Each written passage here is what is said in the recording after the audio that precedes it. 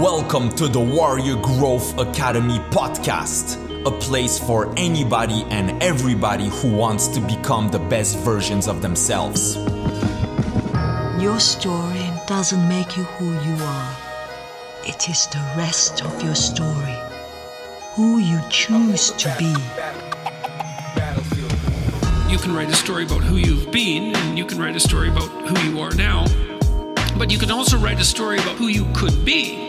It's better to be a warrior in a garden than a gardener in a war. Look into your heart and see what it is that you truly want.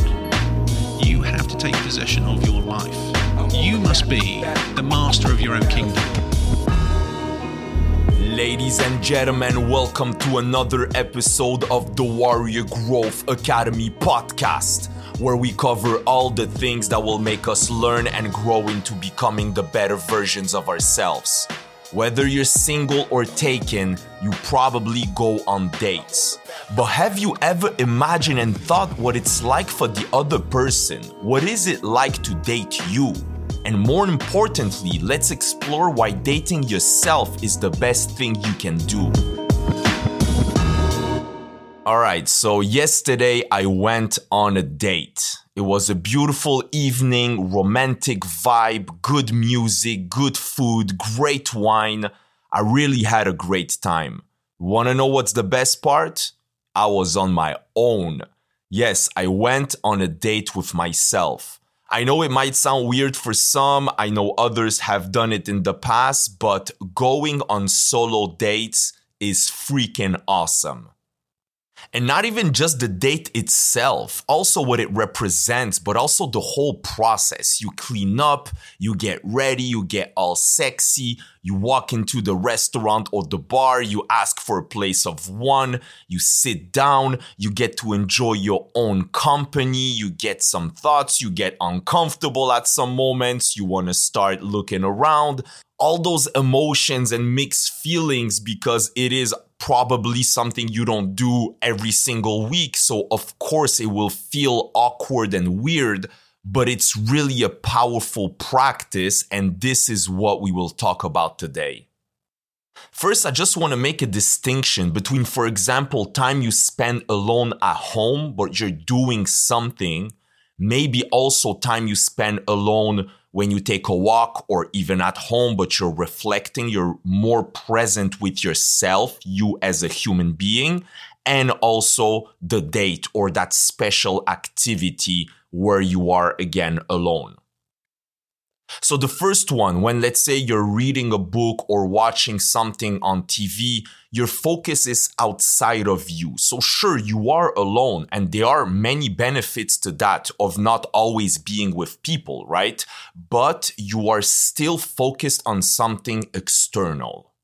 Then in the second case, when you're spending, let's say, time alone, you're journaling or reflecting or meditating, or you are with your thoughts and kind of just observing yourself, you are still most probably in a familiar place. And also you can very well, after 5-10 minutes, get to do something else, right? Because you tell yourself, okay, I've done it.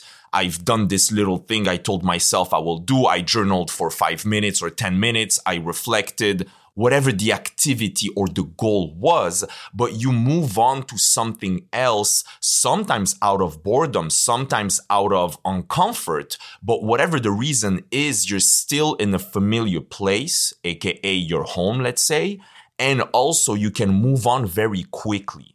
And that's where the third case of dating yourself and going on dates with yourself becomes very interesting, is that by going to a restaurant or let's say a bar, you can't really just sit down and after 5 minutes leave, right? Because most probably you will order some stuff. And also just the process of getting ready, kind of this excitement and maybe also fear of awkwardness is also part of that experience and goes on for 1, 2, even 3 hours. All right, so what are the benefits of that? First one, I know the word itself might be cliche or even misunderstood, but dating yourself cultivates self-love. And self-love is simply showing and giving yourself love. If you don't have any for you, you won't have any for nobody else. And you might, even worse, want to get love from others to fill that void. And that's a dead-end game. You cannot win and you cannot sustain a ever looking for outside love type of life. So when you treat yourself like this by going on a date and also spend more time with yourself, you're telling yourself that you are good company, that you get to enjoy your own company. You remind yourself that you deserve that time. You don't need a reason or someone else to go out. You are a good enough reason.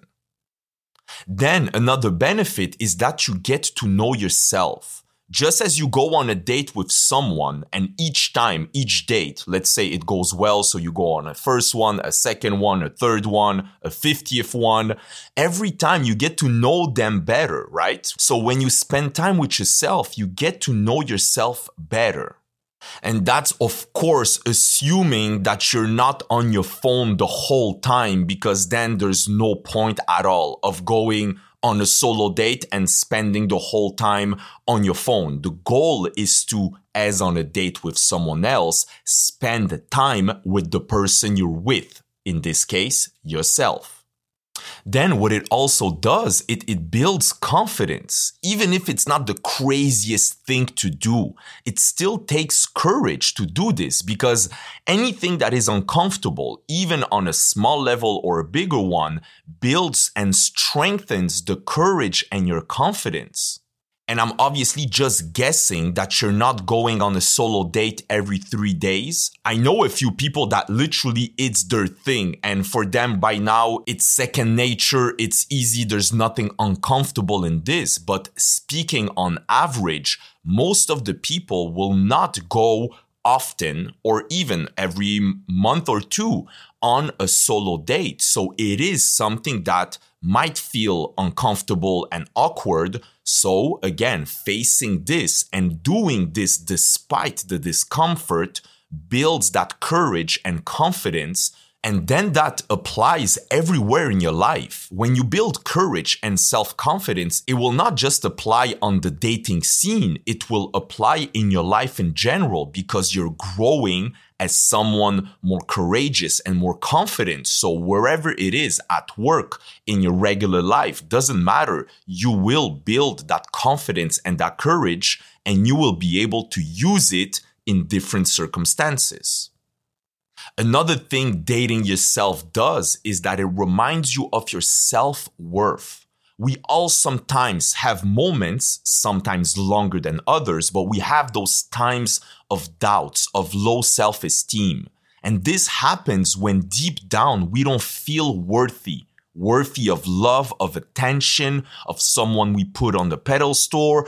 And the repercussions of that can be horrible, because then we're looking for approval. We're constantly doubting our abilities. We're accepting people in our lives that aren't good. We're settling for anyone that accepts us.